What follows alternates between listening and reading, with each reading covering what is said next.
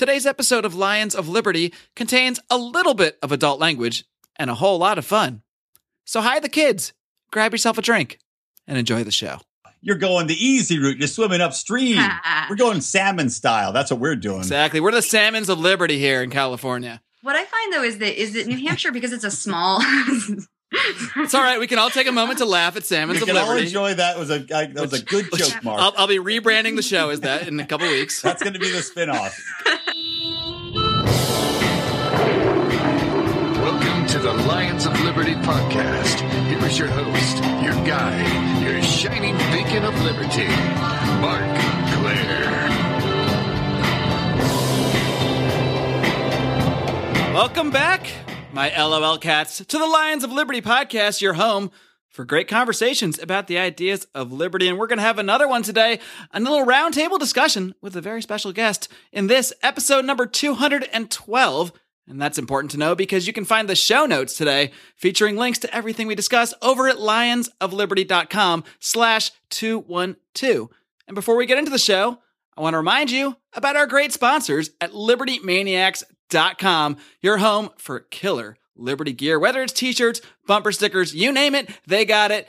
libertymaniacs.com. Use the discount code Lions of Liberty to get 10% off your entire order. That's Lions of Liberty. Get 10% off your order. What more can you ask for? Well, besides 100%, but come on. You got to pay something here to our man, Dan McCall, who's actually fighting a lawsuit against Bernie Sanders of all people. And as I mentioned today, we've got another one of our famous roundtables where I will welcome in a few guests to discuss some Liberty topics of the day over a few adult beverages. Yes, indeedy, it is time for another edition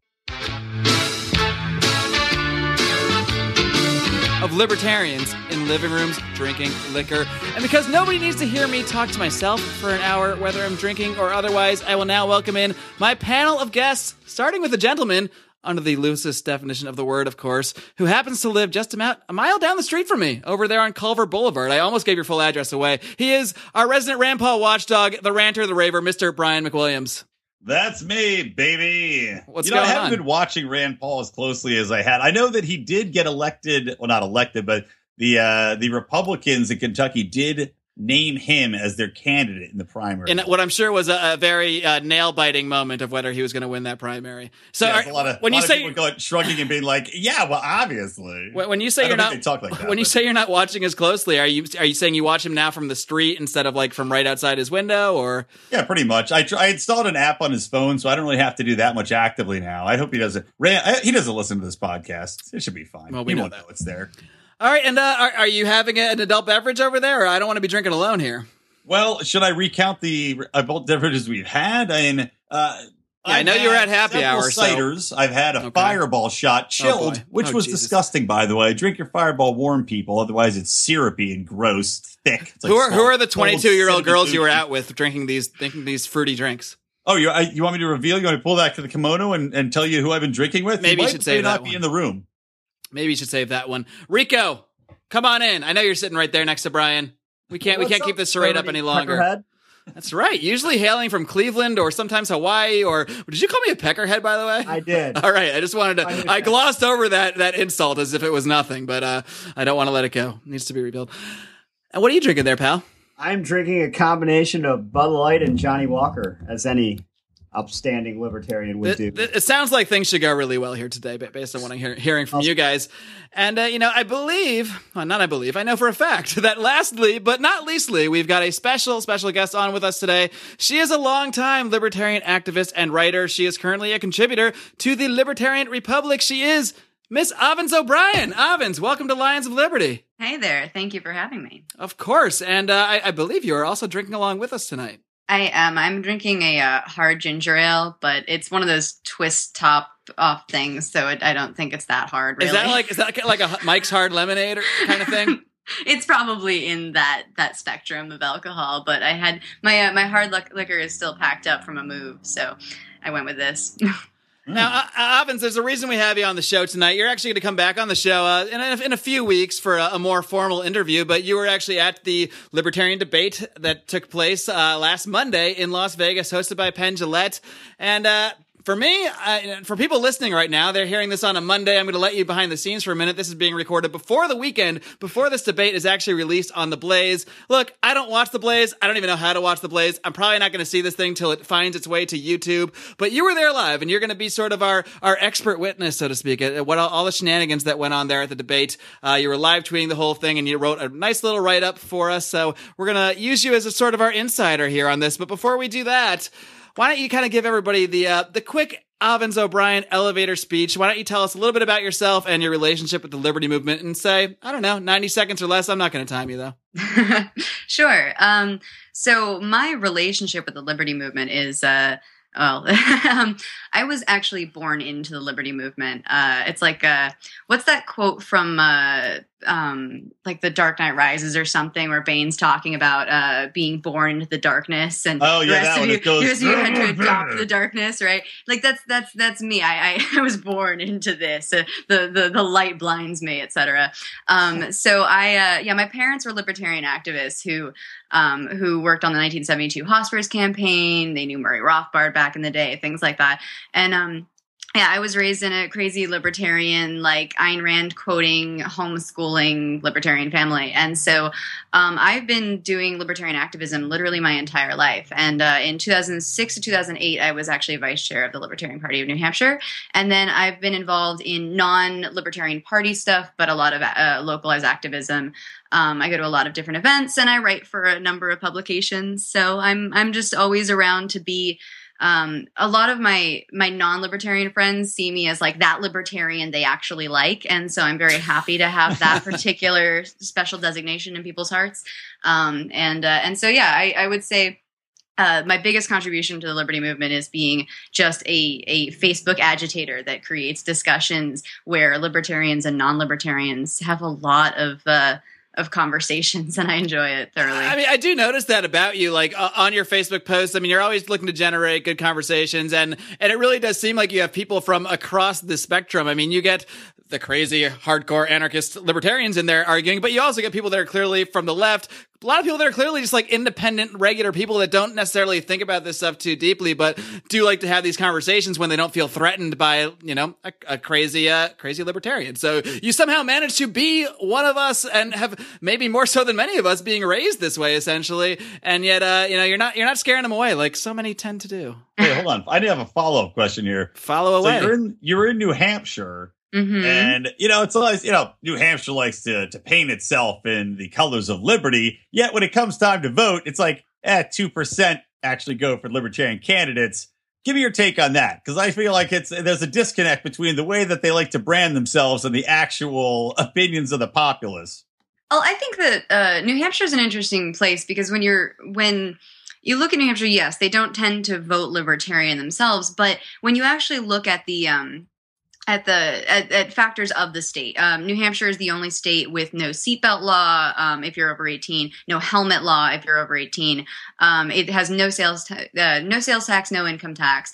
And there's a general spirit in New Hampshire. Even the Democrats have gun licenses, and even the Republicans aren't like overly aggressive on reproductive choice. I find that it's an interesting middle ground of kind of a transpartisan situation sometimes. And then you get the hardline Republicans, the hardline Democrats, but you find that there's just an interesting avenue where people really don't want, they don't want more government than they have generally. There's certainly some contingents working on raising that, but and it has changed. I mean, I've been gone I moved west in 2010, and so there's definitely been changes there. But I would say that it's a fairly libertarian state in some ways, and of course the Free State Project has kind of made a name for itself there, for good or ill.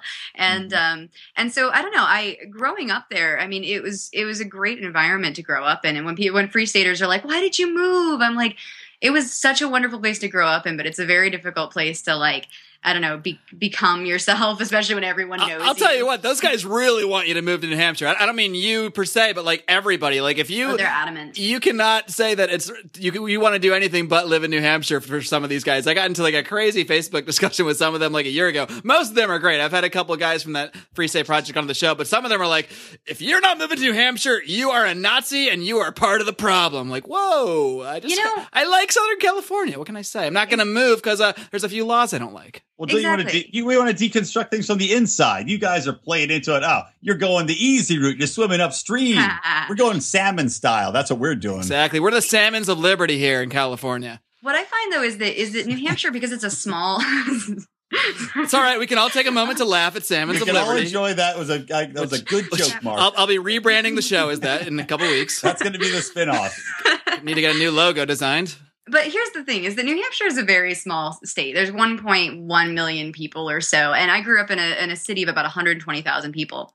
And it's a neighborhood, like I go into New Hampshire and people know me and they recognize me. And like it's some woman that knew me when I was a kid who babysat me, just I run into her at the supermarket. And so what I find is what I love about living in SoCal is that there's an anonymity that happens when you live in a city of millions of people. And so there's a great quote from I think like The Great Gatsby where the woman says she loves large parties because it's the only place where there's truly intimacy and privacy. And I almost find that the case in a city like Los Angeles where people aren't paying attention to me because they've got all sorts of other stuff going on. Whereas in New Hampshire, it's these small towns and everybody wants to know what the heck you're up to because they know your mother and your brother and everyone. And so I love living in LA from a libertarian standpoint because I feel much less like I'm being spied upon by my neighbors.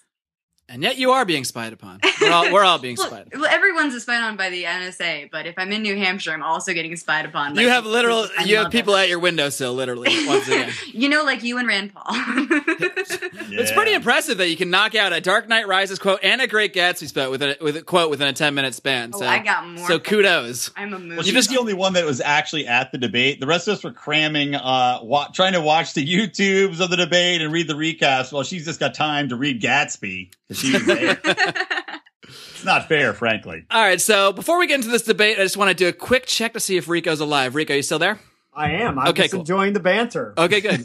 Good. He knows he's not quick. I don't want to hear from you. I just want to make sure your heart's still I'm the slow one of the group. He's a lawyer used to having specific times when he can make arguments. He'll yell objection. I object. Yeah, exactly. Did you? Yeah, just occasionally yell that you object to something. Or rejection, which is what he yells after he gets turned down at bars. I'm just going to ask for a recess every time you ask me a question, and then we'll come back in an hour.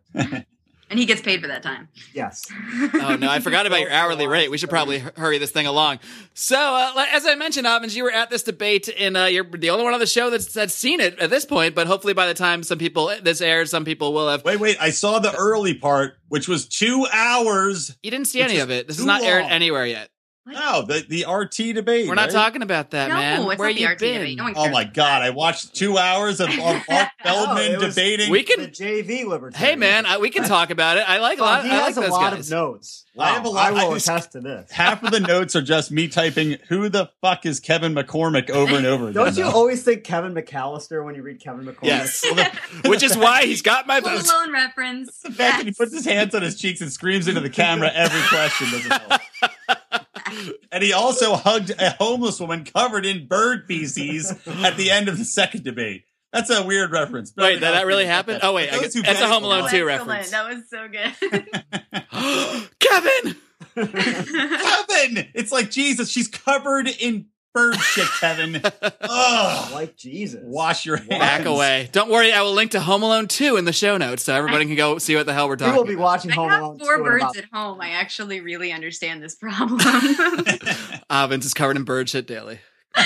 Pretty much. I live in bird shit. Okay, so I did actually watch that RT debate too. So why don't we touch on that for a bit? Because you know what honestly, I know nothing about Kevin McCormick until I turned that on and discovered he existed. I didn't really get much of a vibe from him. He seems like a nice guy, and that's really all I got. But I really enjoy Mark Feldman and Daryl Perry. I've interviewed both of them, and I mean, Daryl's what everybody calls the principal guy, the guy that's here to push the message, and I think he certainly is. And I really enjoy hearing him try to push that quote unquote purist message. And Mark Feldman has really surprised me because I kind of brushed him off originally as just this quirky old Jewish doctor that was running, and he is a quirky old Jewish doctor, but he's actually like a really intelligent guy, and I think he has a really unique take on a lot of things while still really kind of espousing a lot of the same beliefs. So what did you think, Brian? What do you have in your notes about these guys? First thing I had to start off with is everybody has to go and just watch the RT debate. If for no other reason than the host of it, the male host,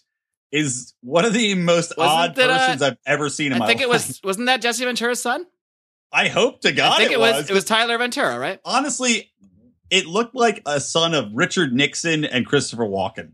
That's what he reminded me of, because he looks like Nixon, and he kind of talks like, he's like, welcome to the RT Libertarian Debate. But then he also has his cadence like Christopher Walken, and it's bizarre. You gotta watch it. Yeah, that is Tyler Ventura. That's Jesse Ventura's son. Oh my God, crazy. Anyway, so that guy aside, though, I liked Feldman before. Like we had talked about the fact that Feldman had grown on us, but then in this debate, he actually took a step back for me because he was just talking crazy shit. Crazy shit. What did he say that was so crazy? He didn't rap, which was disappointing because I love his rap. Let me lay him out, okay? I did like he acknowledged his own boring demeanor with a horribly flat joke about anesthesia. So kudos to you, Feldman. Okay, so here was one quote. So he said he was asked about, kind of how to handle corporations. He goes, companies are not designed to help people. What we need to do is change the environment and make sure that if they make a profit, they have to be socially responsible. Whoa. What the hell does that mean? That sounds like some liberal talk to me. Is there any way to spin that positively? I like how you got so mad that you audibly got further away from the mic. The anger out of your mouth pushed you against the wall. I know. I had to back up because I was like, I'm yelling. People are their eardrums are gonna explode. But no, it was like, what is he talking about? Rico, do you object? What's that? I object. There we go. But literally in that circumstance, what's he saying there? You're going to force corporations to what? Accept green initiatives, to give back to society. If you're going to force them to even out, if you're going to make for every cent of profit you make, you have to give half a cent of profit back. It's a ridiculous statement. Like on nonprofits, you have to kind of set forth an objective, a mission statement, so to speak, and follow those guidelines. And it's almost sounding like he's saying if you're a corporation, which is really just a structure for tax purposes, that you need to follow those guidelines as well, which is definitely involving a lot of government control into the whole matter. Yeah, not very libertarian to me. Right, and he prefaced that. Actually, here's the funny thing: what you're saying is obviously correct, but he also prefaced by saying that corporations are designed to make profit, and they owe it to the shareholders to make profit. So it's like, okay, so you acknowledge that these are private individuals that are playing into this corporation, and yet you still want to undermine the corporation via government force, coercive force. There's no other way to do it. So I'm curious though, as I don't know what the exact quote was, and I don't know if you had quoted him exactly, and if I just didn't hear it properly. But I mean, the notion that that corporations may have a social obligation, not a governmental one, but one that people that the market can choose to reward a corporation that kind of plays nice in terms of social responsibility isn't non-libertarian. Like if I decide that I want to shop at one store instead of another, or one company instead of another, because I find that they're friendlier to the environment, or uphold my stances on, let's say, gay marriage, or whatever the position I might hold is, then as if we as a society, not as government, but as a group of individuals who each shop somewhere, decide that they're going to go to one business instead of another because they like their social practices on top of their business practices, that's not necessarily unlibertarian. I just don't know what his quote was, so I'm not going to... No, I agree. You have a good counterpoint there, and I agree with it. And maybe I'm reading too much into it because I was just so disappointed by the way he brought it across. Because basically he said he wanted to change the environment to make sure that if they make a profit, they have to be socially responsible. So maybe it is to your point, what he's saying is that we have to change the cultural environment around it, where people are saying, okay, if you're going to make a profit, we insist that you give back. Yeah, it's not exactly clear, I guess, from maybe that exact quote, but I don't know. I guess from actually interviewing him and hearing him other places, I'd be surprised if he really advocated government force in that sense. But he could be more clear about statements like that for sure, especially because when most people hear that, they're going to think maybe government or what laws and that kind of thing. Right. He also had a kind of a weird discussion point when they were talking about the whole food waste issue, which I guess that's a big deal, apparently. But he was criticizing the high calorie, low fiber foods that were marketed to the people, and he was very against that. And I don't have the exact quote, but it seems to. Oh well, Brian does. I have that in my notes as well. Well, I'll turn to the man to my right then. Rico and I were talking about this as we were having a drink before to prepare for the blog or for the podcast. So, but we were talking about this actually as we were preparing, quote unquote. And yeah, the quote is, and again, I don't know the exact quote either, but the quote is essentially he says that he blames a lot of the food waste, like Rico was saying, on marketing that targets people and forces them to buy into these high calorie, high fat foods, and basically says that what we need to do is fight that somehow. And then he went on to say something, and I got to pull up the exact quote because this was crazy. And I listened to it 4 times, and I still couldn't get the exact thing. But he listened to it 4 times. No, it was crazy. I'm just the image of you just going back on your YouTube and trying to write down this quote is entertaining to me. On YouTube, I couldn't. It wasn't long enough. It's a 2-hour debate of these 3 undercards. So every time I click back, it would go back 7 minutes, and I would go insane. They really need like a 15-second back button. If I could interject, just reading Brian's notes, which I find funny. You may interject. Here's a bullet point. Feldman goes off the rails sometimes. It's like Ron Burgundy debating. That's almost enough for me to support him. It was. Seriously, it's like Abe Simpson. He's like, let me tell you. And he just goes off on his weird tangent. But no, okay, so let me get to the point here. Is that he's talking about this high-cal foods and how marketing is the problem at selling it, which again is anti-capitalism. Look, if they're going to market what they're going to market, you can't force people to advertise. Like kind of like Avens was saying, like, I don't know. It's one thing to say, these companies are marketing things that are bad for people and that should change. But I guess we just have to be clear about how that change should occur. And I guess it's maybe not that necessarily clear what he was trying to say. Maybe he's calling for a populist uprising against these marketing tactics, which might be the case. But without specifying, it just comes across as advertising bad, corporation advertising bad. And let me get this. I had to get this one thing out because it was so weird. So after he said that advertising was to blame, he then went on this weird journey into Bizarro land where he then said that, hold on, let me look at my notes here. Okay. This better be good. No, it is good. He said something along the lines of that, people, we're feeding people, and you know what? People only need to eat when they need to be fed. And I do remember that line, actually. You remember that? I remember him saying something about people like only eating when they need to be fed or something. Yeah, I was like, what? We should only feed these people when they need to be fed, not when he says we shouldn't feed them when they're hungry. We should feed them when they need to be fed. It was an analogy. It was some kind of analogy he was trying to make, but I'll admit it went over my head. It came across as basically sounded like he was like, let's just starve these people until we have to feed them Central food. Planning on when people get fed. I mean, look, I could be missing. Maybe I have to do a follow-up interview with Marc Feldman and then read all these quotes back to him and let him expand send him my more. Exact notes. Maybe I can get him on right now, actually. I have his Skype, I mean. Dial him up. But look, and I like Marc Feldman. Like, I went into this debate being like, all right, I can't wait to hear what Marc Feldman has to say. And then I was like, just shaking my head going, what the fuck is Marc Feldman talking about? He had some good points, though, too. He had a great point in foreign aid for Israel, that Israel's required to spend a lot of the aid we give them on U.S. weapons. It's something like 70% or 80% of the aid is actually... It's just a subsidy. It's ridiculous. Exactly. It's corporate welfare for the United States. Yeah. And then he had a good plan on, they asked these guys about their plan for taking care of the elderly and the infirm and that kind of stuff and how we'd handle that. And he said basically that you get a tax credit on a charitable donation. So you can write that off 100% if you want to give $1,000 towards helping people that are. I love that plan of his, that whole whatever you, I mean, if you send all of your tax liability to private charities, that's your tax liability. Right, exactly. And I think that's great. And nobody can be like, oh, well, we're not still getting the money. I mean, you're not getting the money, but the money is still going to services that people need.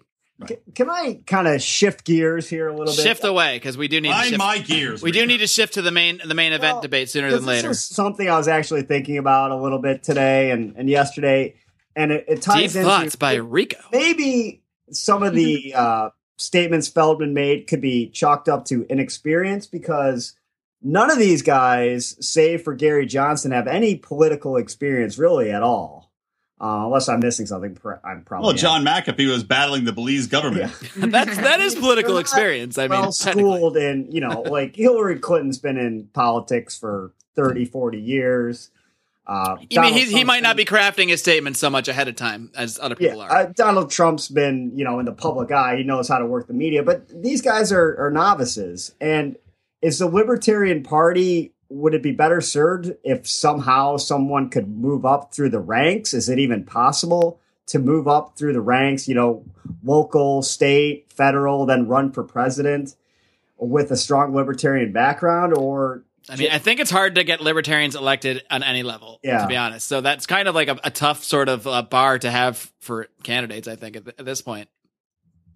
Okay. Well, I was reading there's exactly one senator who's libertarian as of right now. So it's like a state senator. A state senator, yeah. Exactly. It's clearly. I mean, there's local representatives. There are libertarians in local office all over the place, and that's awesome. But I mean, it's tough. It's tough to make that sort of, having been elected as a libertarian, as a standard for running for higher libertarian office, because it's so difficult to even do. But the Libertarian Party is the third biggest party in the country. We keep reading about this. So why isn't anyone, at the state level? Why isn't, if you're at the state level for a few years, then you move up to... Well, maybe you got to join the Libertarian Party of Ohio with your man, Mark Feldman, and get more involved, because that's how it works. I mean, it's a matter of what people are doing on those state levels. Exactly. Give me a Feldman Rico ticket.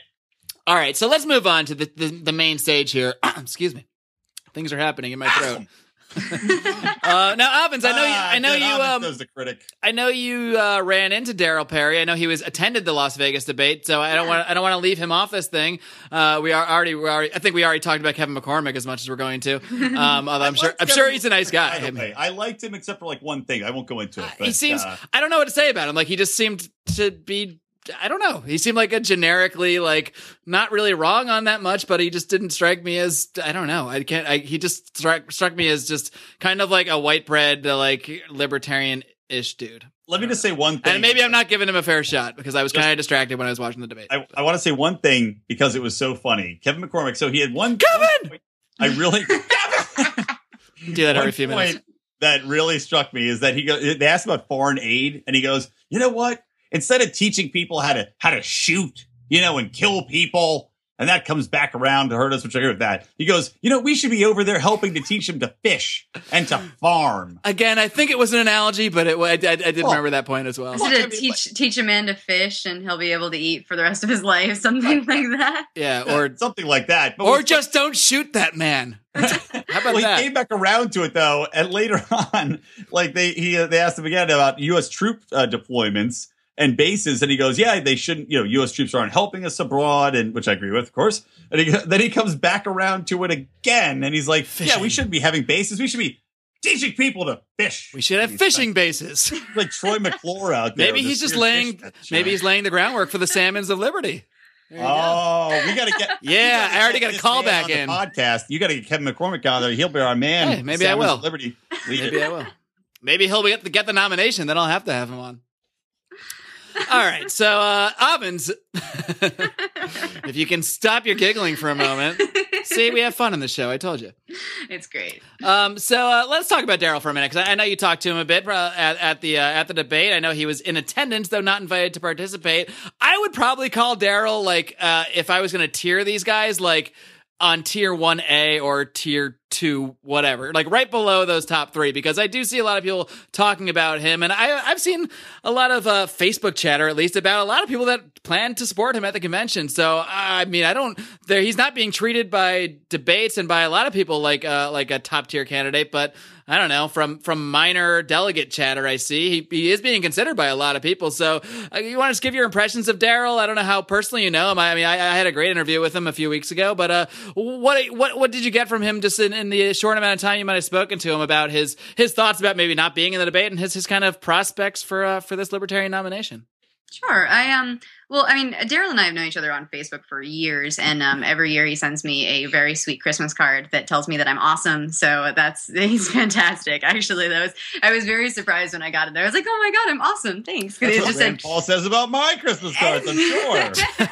No, it's great. Like tomorrow's Lions of Liberty headline, Avens O'Brien admits that Daryl Perry's been sucking her. Count. It's either, hey, fuck you, Rand, or hey, okay. No, I appreciate this about Daryl, though, is that he's thoughtful, and he and I was very surprised to get a Christmas card that I still have it, and it says like keep being awesome, and it's really sweet. But anyway, I've known Daryl for a while. He moved to New Hampshire after I had already left, so I didn't get to know him as part of like the Free State Project, or actually he might have actually been. I don't know when the hell he moved. I think he moved in 2012. So yeah, we missed each other in New Hampshire, but I've been kind of paying attention to him. You know, he's kind of the libertarian wing of the Libertarian Party when it comes to he's definitely a staunch anarchist. And I have all sorts of love and respect for that. You know, not most of my friends, but a large chunk of my friends are anarchists, and and that's definitely kind of the subset of libertarianism I often hang in. So, when it comes to Daryl, I didn't talk to him about not being included in the debate.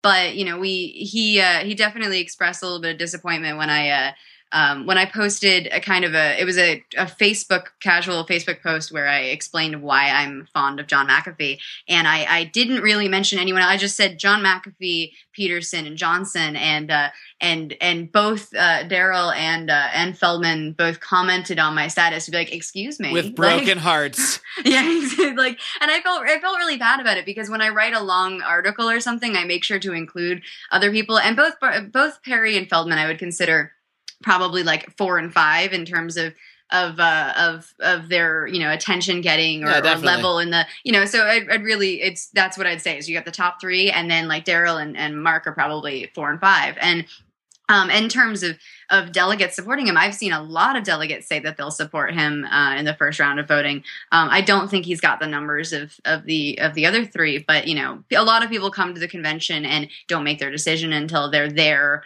on the floor, watch the debates, etc. Or the debate. So you know, who knows? But no, I think he's doing a great job. I think that a lot of times someone like that, whether or not he gets the nomination, you know, he influences the conversation in a more libertarian direction. You know, when you're up in a debate at some point and you've got someone like him making sure that the conversation stays very libertarian and stays very, you know, anarchist, then you know, it pushes the debate in that direction, which I think is good, you know. And it's kind of like when Ron Paul is in the Republican debates, or Rand Paul's in the Republican debates, and it's, you know, bringing up conversations that might not happen otherwise. And so regardless of where it comes from a, you know, voting perspective, there's the fact that can be injected into a conversation. So yeah, no, I hung out with Daryl. We got a picture together, which was great. And I think it's his profile picture on Facebook right now, which was cool. And no, more evidence of the stalking. Go on. But no, he was a total joy. We had a good conversation, and I mean, it was really classy of him to show up and you know, and talk to each of the other nominees or candidates. And I think someone posted on my Facebook feed today, and I haven't verified it, but they said something about him saying that McAfee was his second choice after himself, and they said that he said it on Free Talk Live today, and I don't have it, so I don't want to, like, you know, state that for, like, you know, for sure, because I didn't witness it, but someone told me that he actually spoke well of McAfee as possibly his second choice if he doesn't make it through the first round of voting in the LP convention. So that was cool to hear. So there's some intrigue there, because I mean, while I mean, we'll get more of your thoughts on this process of actually nominating maybe towards the end of the show. Because I mean, while clearly I think Gary has the most support among delegates, probably right now, it's not clear if that's the 51% support he would need on the first ballot. And things could get interesting on the second ballot if a number of the candidates' supporters sort of coalesce. So so that could get really interesting. But we'll talk about that towards the end real quick. But so why don't we get into this debate? I mean, you were there live. You know more than anybody here what actually happened. You're actually the only one that knows what actually happened, because the only thing I know is from your tweets and your article. So you are the primary source on this one. So we're just gonna maybe just kind of touch on each of the candidates, and maybe we'll kind of try to maybe get a good and bad point from each one and talk about that for a bit, and then we'll just get sort of the overall thoughts. First of all, what are your kind of overall thoughts of the setup of the debate? I know it was kind of it was sort of Penn, I guess, doing like a town hall style thing with each of them, and then they all came up for sort of like a rapid fire round at the end. Was that the basic format? So I think it was 4 sections, and the first section was each of them was introduced, came up, got to do a 1 or 2 minute introduction of themselves, and then they were asked a specifically pointed question about themselves, and about what I'm pretty sure Penn asked McAfee about Belize, but then, so each of them had a question that was focused specifically on themselves and their campaign. And then after that, they all went off stage, and then they brought out 3 podiums, and then that was from that point forward, they were all asked questions together. And the second round was celebrity tweets or questions. And so there were a bunch of cool people, like Lawrence Krauss actually asked one of them, which I was really surprised. He asked a question about science funding in government. I'll admit to having no idea who that is. He wrote the book. I'm gonna fuck it up. The Universe from Nothing, I think. I might be getting that title wrong, but he's a great author and speaker on like atheism and stuff. So he's a guy people know. Okay. Yeah, I was pissed that Vince Vaughn and who's the star of Big Trouble in Little China? I'm blanking on his name right now. Kurt Russell. Kurt Russell. Thank you. I read that Vince Vaughn and Kurt Russell didn't get questions. Yeah, no, neither of them. Aiken. Yeah, Clay Aiken had one. It's all for me. It was interesting. Like Clay Aiken had one, and then Aiken. Dee Snider asked one. Were the celebrities supposed to be? I mean, was it based on like choosing celebrities that might sort of be libertarian-ish, or was it more just that like were walking by outside of the venue at the time? No, it was specifically. I think Penn was looking for people who might be informed enough to ask an intelligent question, but not necessarily people who were remotely libertarian. And I mean, Drew Carey was asked a question, and Drew is great. He's libertarian. But like Dee Snider was funny. Like his question, if I remember correctly, like, because it was funny because there's a video that was going to be playing that shows them asking the question, but for the purposes of recording it, Penn actually like just asked the question for them, and we just kind of pretended we were watching a video of it, and so then it gets injected and it gets added in the magical post-production process. But what he did is Penn tried to kind of like be whichever person was asking the question. So when it came to D's, he was like, "What the fuck is a libertarian? And how are you going to save us from Donald Trump?" And it was great. It was really funny. Like, so Penn basically did like 8 impressions of celebrities. Yeah, it was, and only you get to see that live. That's so cool. It was weird. I knew I should have canceled out of work and gone. It was thoroughly entertaining. And so they asked questions. There were questions asked of them, and a lot of those questions, what I liked about those is they were an opportunity to kind of test the waters in terms of how libertarians are going to answer questions to non-libertarians. Like, let's say that the libertarian nominee gets into a main debate. The questions are not going to be geared towards a libertarian answer. And they're not going to be about, you're not going to see like, will you end Mike, the Fed? Yeah, Mike Wallace is not going to be like, would you make a Jewish baker, bake a gay Nazi cake? Yes or no, Mr. Trump? Like, that's not happening. Tell us your detailed explanation of the non-aggression principle. Right? Like, that's not the kind of question. So what's interesting is the questions were things like, there are many tracks of science funding that, or scientific research that don't necessarily have an immediate profit. And how would you deal with that? Don't you think government should help with some of that in the form of grants, et cetera? And what was interesting is each of the candidates, for the most part, when you ask a bunch of libertarians questions, you get different styles of answer, but typically, it's going to be no, government shouldn't do that, right? What was interesting is I think that question, if I remember correctly, is McAfee basically said he thought the private industry could handle that, and I think he cited SpaceX or Elon Musk or something like that, and then and similarly with Austin, but Gary Johnson gave the strangest response to that, which is he basically said, yeah, there is a justification for something like science funding. Gary. And then he stated, I actually quoted it because he said government could offer prizes for scientific achievement, like maybe $1 billion for a cure for cancer. And that was just very, that was weird. That was weird to see happen in the debate because everyone else is the weird thing is that I'm not surprised he said that. And I should be surprised that a libertarian candidate said that, but I'm not.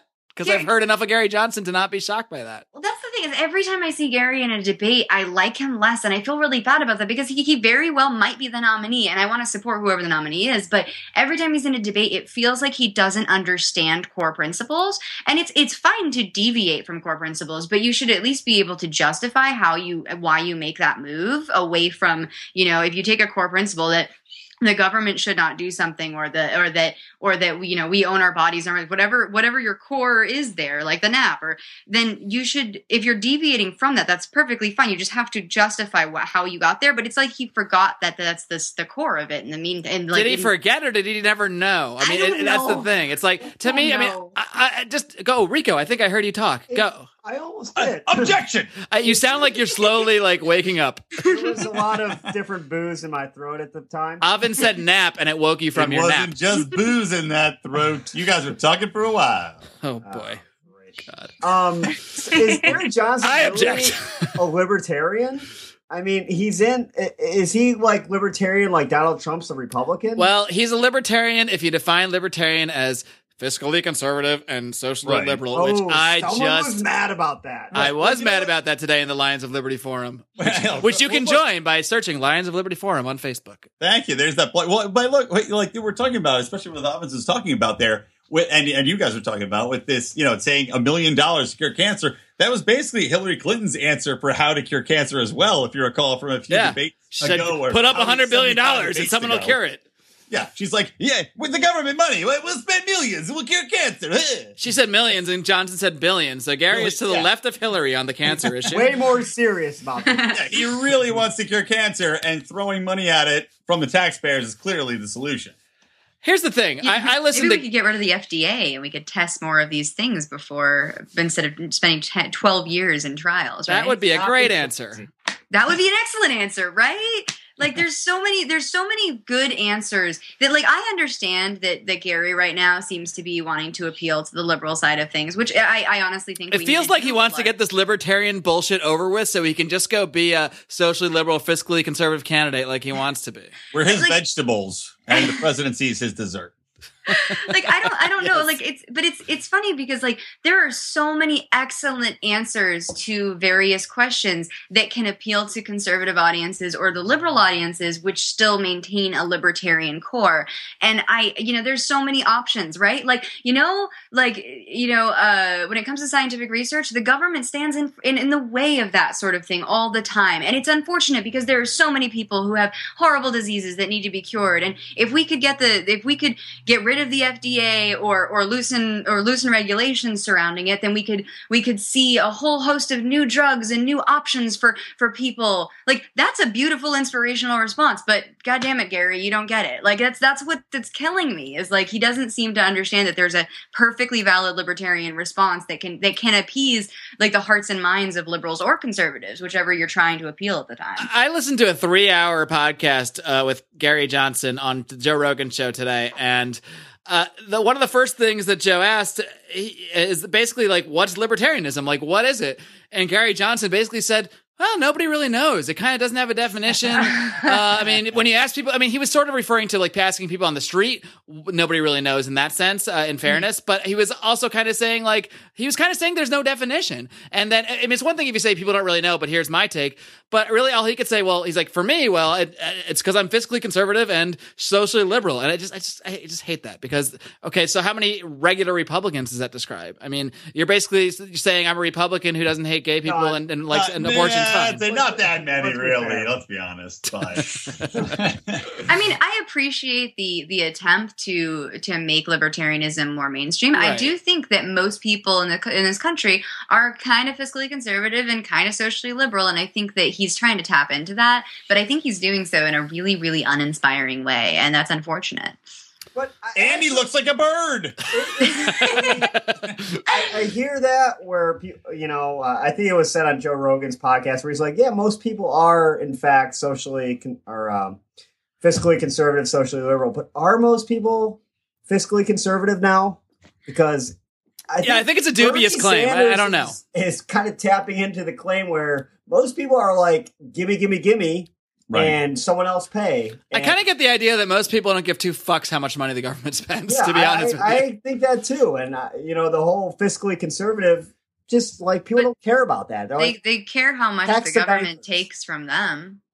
Right. Well, they don't understand. Yeah, they don't understand where it's coming from all the time. They're like, how dare you? But please give me more money, even though they don't understand it's coming from speculators. It pays for everything. Right. It's pennies from heaven. And, but we're already past, if you look at it statistically, we're already past the point of no return because the point of no return was essentially 51% of the American populace. You sound like Bane now. 51% of the American populace is already on some sort of government subsidy in one way or another. So you could argue that is the voting bloc that should be inspired to vote for their best interest, which is, of course, keeping the government tap open. So the rest of us are sitting here going, okay, well, shit. Apparently I'm sitting next to Mitt Romney because he said this 4 years ago. Well, Mitt Romney was right then, wasn't he? He had a much better set of hair. He had a set of hair. Well, speaking of Mitt Romney, while we're on the subject of Gary Johnson, he recently announced that he would be, I guess, it's not official, obviously, and nothing's official because the delegates get to choose this, but he's basically has come out and said that he's going to choose this guy, William Weld, a former governor of Massachusetts, as who he wants to be his VP anyway. Again, that's chosen by the delegates, but I think the delegates do often go with the presidential nominee's choice. Weld or Will Weldon, who is also known as Wesley Crusher on Star Trek The Next Generation. Because that's Wesley Crusher. He's got my vote. Yeah, that's Will Wheaton. Come on. We don't need a podcast anymore. Shut up, Wesley. Get your socially liberal, fiscal conservative wills right. Damn it. I don't know, but I've seen two pictures of him. One of them he's in with Mitt Romney, and the other he's with nobody. But in both of them, his face is really red. Like when someone who's like really pale gets drunk and like their face turns red. That's what he looks like in every picture I've seen of him. Like the New York Giants former head coach. And that's all I know about him. But I've read a couple articles, and I mean, look, it's kind of the same take I have on Gary Johnson. He sounds like a guy who's pretty good for a Republican, like not that bad for a Republican. But is that the goal of being a libertarian and espousing a libertarian ticket? Is it to have people that just will kind of appeal to other people a little bit more because they're not that hardcore, they've got experience, and then what? Then what happens? Did you inspire people about the ideas of liberty, or did you maybe inspire a few more people to click a button in a box? Well, this was our ongoing debate when Rand was running as well. I mean, I honestly, personally, I like to rate these people over the coals like Gary Johnson, and I'd rather have any of the other two candidates be. I'd rather have Peterson or McAfee over Johnson. But at the end of the day, look, a lot of this is going to happen incrementally. We like to say this is the time for a libertarian candidate because people are dissatisfied. You got Clinton and Trump. You got two pieces of dump to vote for. And now's the time. But at the same time, people aren't ready to accept that. So you can't have somebody like Darryl Perry would have no chance in hell. We all can agree on that, I'm sure. But none of these guys have any chance. No, I honestly think McAfee. I think John McAfee has a real chance to win the presidency. To be president. Okay, well, you're in there where Donald Trump is a nominee, and McAfee is arguably more successful than Trump because he wasn't given $800 million to start with, and he hasn't gone bankrupt. He's very successful. He's very intelligent, and he's lived the life. I mean, he owns all his shit, unlike Trump, who tries to play it off and insult people. John McAfee, you watch him. It's hard to watch McAfee speak without being like, God damn, I like John McAfee. I do like John McAfee. I love him. I'd love him to be president. But I disowned my own father, and I wrote John McAfee a letter, and I said, John McAfee, please be my father. He hasn't written back. What are we talking about here? Salmons of Liberty, I believe. Now, speaking of John McAfee, since you mentioned his name 3 times, Brian, so like Beetlejuice, now we have to talk about him. Now he's here. He's actually in the studios with me. He's right behind me. But Avens, you have actually endorsed formally John McAfee, so you are somewhat biased in that sense. But you did do a pretty fair summary of the debate on the Libertarian Republic. So we'll link to that in the show notes. But why don't you just start off? Why did you endorse John McAfee first of all? Well, I like John a lot. I mean, I actually, just for the record, like I really like Austin personally. We're friends. I write for TLR. And Gary and I met. And he still kept you on even when he endorsed someone else. Yeah, right. Actually, he has been fine with us endorsing or writing about any of the other candidates. Doesn't have an issue with that. One thing I really love about Austin is as an aside is that Austin is very, very fond of amplifying voices he thinks are intelligent around him, and he doesn't really mind if they disagree with him. So even though I'm known as a feminist writer, and he's very much known as not a feminist advocate in any way, shape, or form, he was like, oh, I really like what you have to say, and you make me think about things, so I want you to write for me. And so that what I really appreciate about Austin is that he loves to cultivate different views around him, and he doesn't have a lot of like sour grapes over people not agreeing with him, and he just wants to amplify really intelligent people, which I really appreciate about him. I like how you start your McAfee endorsement off with a minute about how much you love Austin. But the thing is, so for McAfee, I mean, McAfee is just he's a character in a lot of different ways, and I've met him a few times now, and we're friendly. I know his wife. What does he smell like? Cigarettes. That's what I would have guessed, actually. Old Scotch, like 3-day Scotch that's been sitting out, and cigarettes, yeah, and straight up Winston-Salem, like old school, like the cigarettes my mom smoked. Yeah. But John, it's funny is I've gotten to know John a lot through Judd Weiss, and so basically when Judd approached me like very early this year and said, hey, John McAfee is talking about having me as his VP candidate, and I was like, oh, that's a really cool idea. And he was like, what do you think of that? And we were like, weighed out the pros and the cons, and as a result, I got to know John a little bit more through Judd before telling Judd that he should do it. And of course, Judd made his own mind up, but I was happy to say, hey, I think this is a really cool idea for you. And so I really got to know John through Judd's passion for him. And then as I looked at how he really, I know that his stances weren't 100% libertarian before. I certainly can see that if I read through some of his old stuff when he was like Cyber Party and right, other. Yeah, Cyber Party's got a lot of iffy stuff. But what's interesting is that like I think that once someone basically, I think maybe it was Judd or somebody basically just said, okay, here's the basic concept of libertarianism, and did and explained it in a way far more articulately than Gary Johnson. I think that just literally just meshed with the human being that John McAfee happens to be.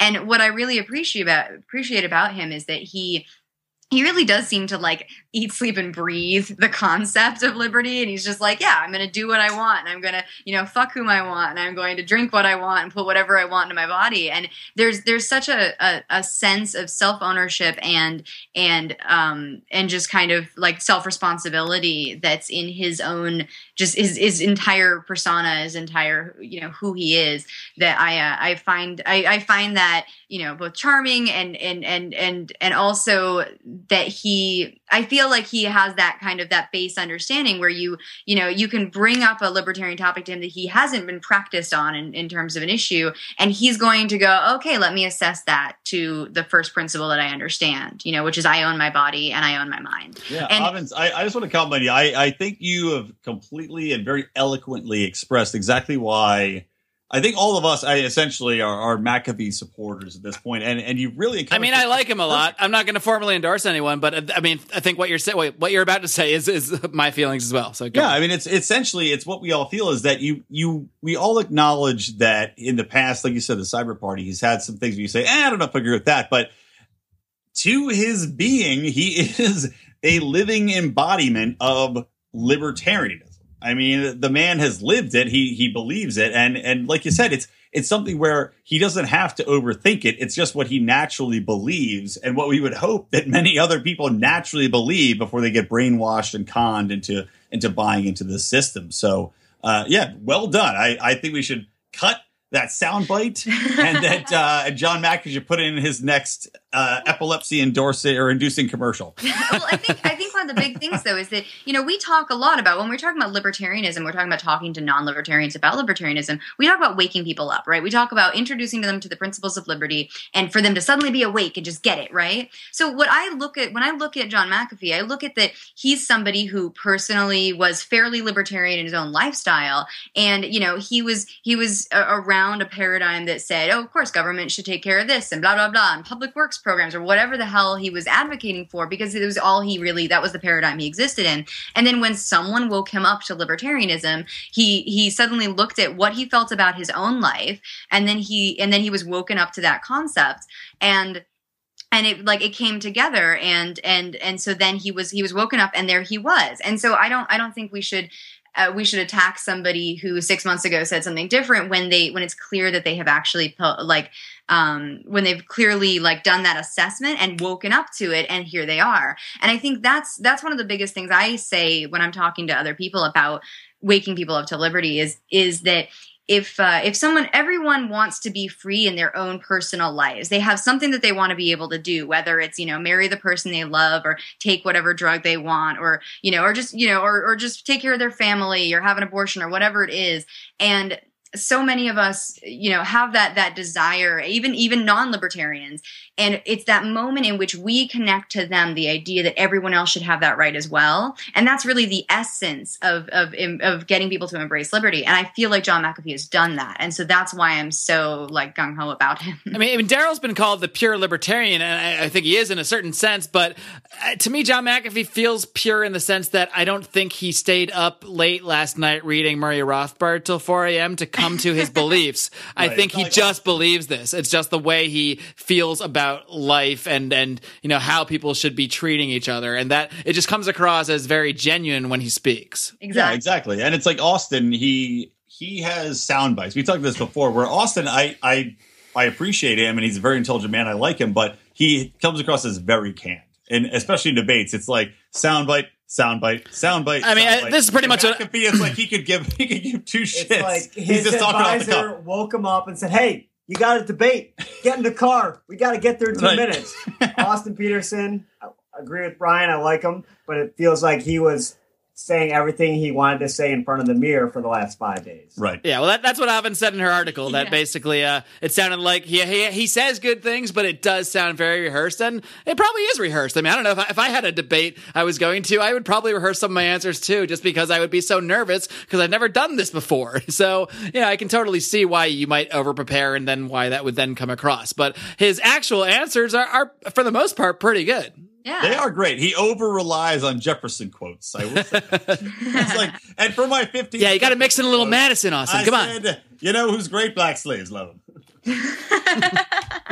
I can't. That's off color. I've been drinking. But hey, Jefferson did have a lot of sex with a lot of slaves. Let's be honest with ourselves. It's a fact. And Austin has not mentioned any of those quotes. Austin! Gary, that's how Gary Johnson can finally win a confrontation with Austin. Kevin! He can call him out on Jefferson's slave having sex. Why is Gary Johnson kind of winning, if he is, other than the fact that he was governor? He is winning, and it's perplexing because you think about libertarians as smart people who would analyze things honestly. And he was governor, so therefore he's the best. Yeah, which is kind of what I was saying before. Let me toss out a theory, and then Avens can respond. She's been in this party for a really long time. So my thought is that many people, and look, I have not been actively involved in the Libertarian Party at all. So I am an outsider, just giving a perspective on what I've seen. Mark would yell at me if I ever capitalized L's in our articles. You're right, I would. Because there's a difference between the party and the philosophy. There is. I agree with you. Good. Remember, then I was correct to chastise you. Phone calls, be like, what did you do? I don't think I ever called you about this. What have you done? Angry text with a lot of emojis. We're never going to be Lions of Liberty like this. That was a flashback. Flashback in 2011. Anyway, see, now I don't even know what I was talking about. God. Talking about something. No, I got it. Work here is done. I got it. Listen to Lions Liberty Podcast. I got it. No. LionsLiberty.com. But basically, I think that a lot of people in the Libertarian Party have a very strong desire that really becomes more powerful towards election time, towards big election time every 4 years, that somehow whatever principle can get shuffled to the side because there's a need for political acceptance. And I see all this talk about we just got to get acceptable people out there. We saw it in 2008 with Bob Barr. Oh, he's a Republican. He's a congressman. He's respectable. We can put him up there. We saw it in 2012 with Gary Johnson. Oh, he's a 2-term governor. People like him. He's an acceptable politician. I see these words being used over and over and over. And I get it to an extent because, yeah, I guess you don't want people to see libertarians as crazy fringe people that have no way to actually run for office. And Gary Johnson gives a credibility in that sense. But are you sacrificing actually delivering a message and building a real movement of people that know what they're rallying around for this acceptance? That what does it ultimately get you if you're being accepted for things that don't represent what you believe in? Rant complete. Go on. Rico, any objections? I agree. Yeah, I absolutely agree. I think that libertarians, and libertarians, each being an individual and having their own perspective on the party and what they need to do to succeed. I think that there's a lot of struggle to figure out, what level of I don't give a fuck are they comfortable with compared and then kind of like tempered with, I just want people to like me. And I think that's the human condition, isn't it? But I think that a lot of libertarians, I would say, I actually said this to Brian Doherty of Reason during the after party during after the debate. I met Keanu Reeves once. Sorry. And Kevin Spacey, right? Oh, that's good. I'm not going to have celebrity conversations with you. It's I know. So I'm just busting. No, we'll do this. We'll talk about that stuff on Lions of Liberty After Dark, which we're going to record as soon as we finish this. But no, I think that I was telling him that one of the most interesting things I found is that because there's some things about Johnson, there's some things about McAfee, there's some things about Austin, and there's some things about the other candidates that people have real issues with, and it's interesting because I've seen the fights, I've seen like the libertarians like at the conventions, like the bitterness and the infighting that happens internally, and they go like, oh no, I can't believe we're going to choose that guy, and because I will be honest, in 2008 I was that person going, oh my god, I can't believe we chose Bob Barr. And I was furious about it. And I remember just being like, just really like taking my crayons and going home. And I think that there's a lot of that. And I think that that's a problem. And what I see is I'm in all these different groups. I'm actually in like Gary Johnson's campaign group, Austin Peterson's campaign group, and John McAfee's campaign group, because everyone's invited me to all of them. So I'm in these Facebook groups and watching people talk about these candidates. And they're saying, oh God, if this guy gets the nomination, it's the end of the party. This is going to be the end of civilization. And it's hilarious to me because all of them are saying about the other ones. And I've never seen so much of that about the top three candidates. So people are saying if McAfee is nominated, I can't handle it. And people are saying if Austin is nominated, I can't handle it. And people are even saying that about Johnson. And I'm fascinated because all of them, as I said in my endorsement, all of them have the potential to in some way embarrass us. They all have skeletons in their closet. And they're all like in their own ways, just, there are things that are unpalatable about them. But I'm so fascinated by the fact that there's such strong emotions about them. And I think that seeing as most people have never heard of libertarians and never given a shit about us, I'm kind of excited about the fact that there's so much energy and interest even outside of the libertarian spectrum about them. So it's going to be an interesting floor vote at the convention. And I can't wait to see what happens. I'll be there. One of you guys should come. So this goes. I'm actually going to be in Mexico during this thing. So we really talked about it. We're going to talk to Johnny Adams, the Johnny Rocket podcast, who's going to be there. If you're with him, we're going to do a little show with him from the convention. A little preview for everybody. Yeah, we're going to expand our on-site presence in the future.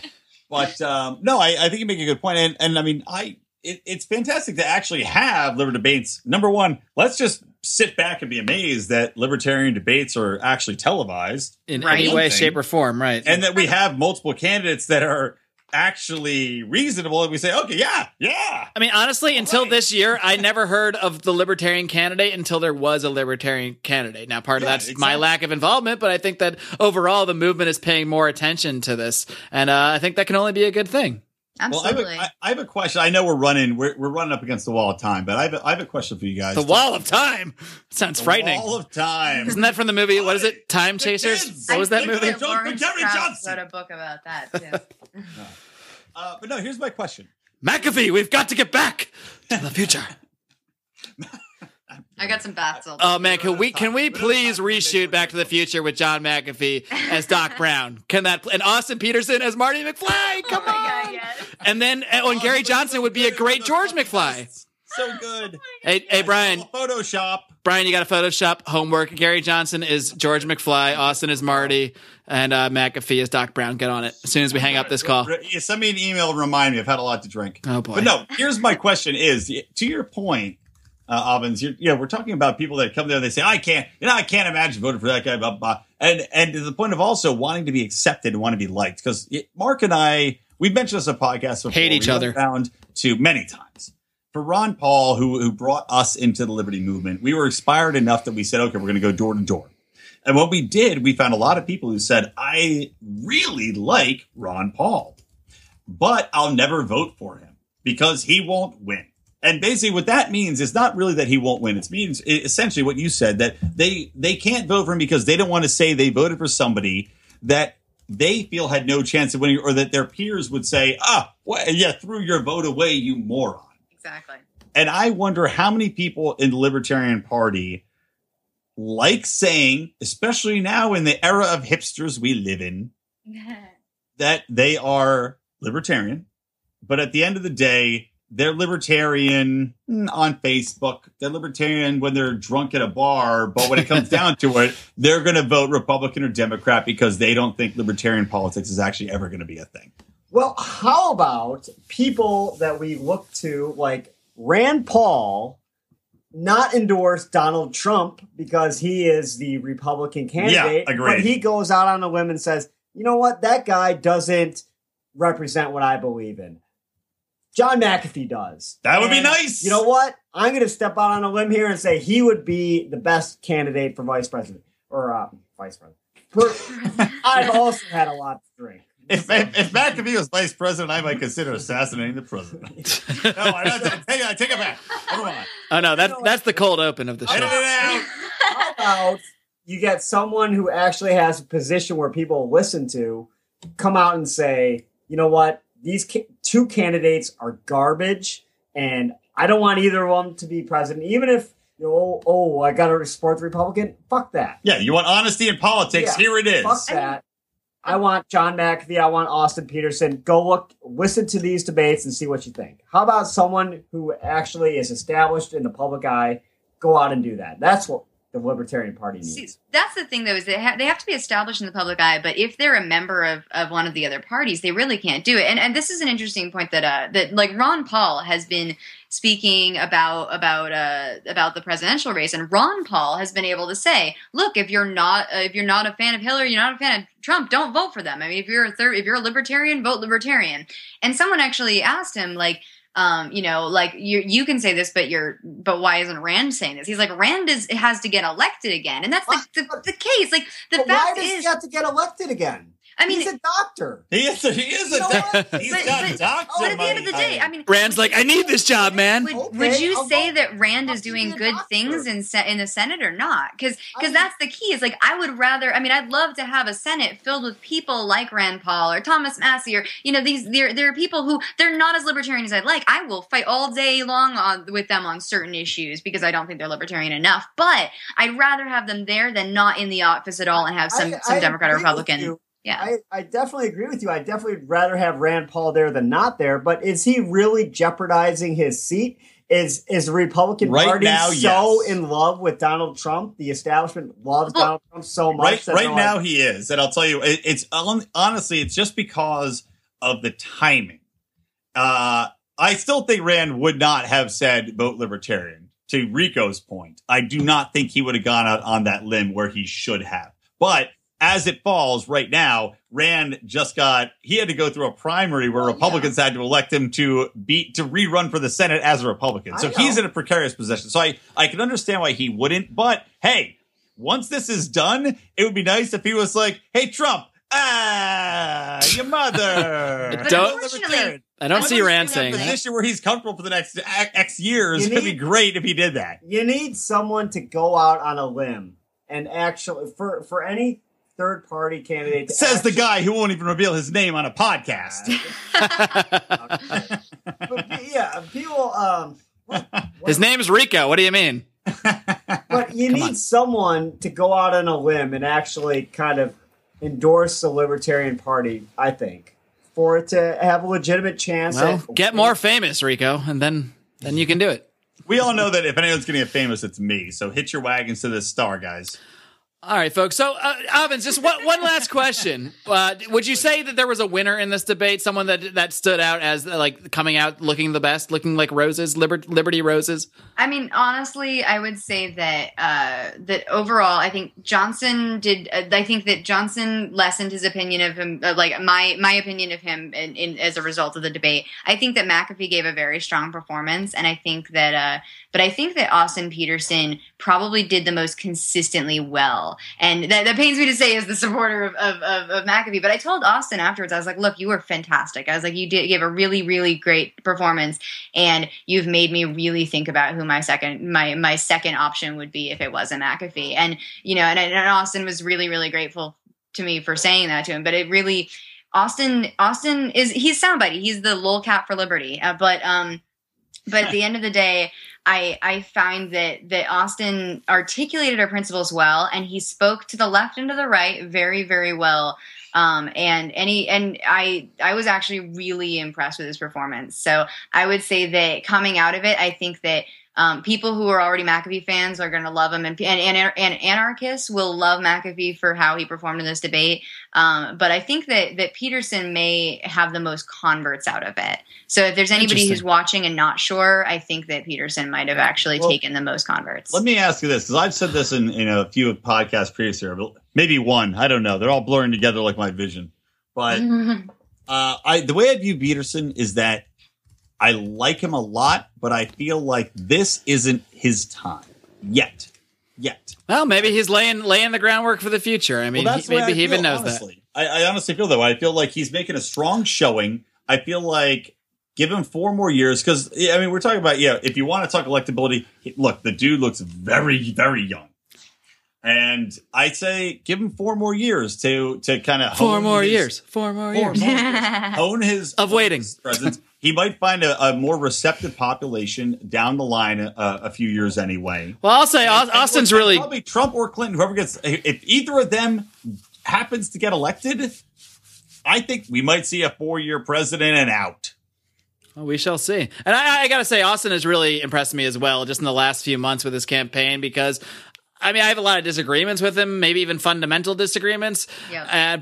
And you can look back on, Christopher Cantwell's show and Pyramid of Pussy and all this shit, sugardaddy.com, whatever. Guess what, though? If you really look at the stuff he said and done, it's nothing outside of the realm of what normal men between 25 to 35 say and do sometimes. And I don't see any of it as a big deal. Party, we also advocate that prostitution should be legal. So and sugar daddy is not prostitution anyway, but whatever. Website or a sugar daddy website, honestly, who gives a fuck? It's all stupid. But it's ridiculous. But he has really impressed me with his ability to articulate the ideas of liberty and do it. I mean, Johnny Adams, you just mentioned him earlier. He called me last week. He's like, man, I heard your interview with Ron Paul, and I heard your interview with Austin, like back to back, and their positions are like almost the same. So I mean, if we're gonna, I mean, there's people that think Austin shouldn't be allowed in the party. That's just absurd. Like he's definitely a good advocate for a lot of the things we believe in, even if we disagree. So that's all I got, guys. We've gone very, very long, and it's been very, very fun. Avens, I really appreciate you coming on the show. I know it was kind of impromptu, but I felt it was a good time to bring you on here to give your perspective on, as being the only one that's even seen this debate at this point. I do think it's really funny that this isn't going to air until after. It is funny. It's a little experiment. What day is it? What year is it? I don't even know. It doesn't matter. The bottle of whiskey is gone, folks. Yeah, Rico and I finished this bottle of Johnny. Well, at least we accomplished something here this evening. And Avens, I know you're new here, so play along if you want, but I always close the show with a message that I like to send to our audience. And I know Brian and Rico know it. Always drink your Ovaltine. Always drink your Ovaltine. And also, of course, don't forget, guys, live long and live free.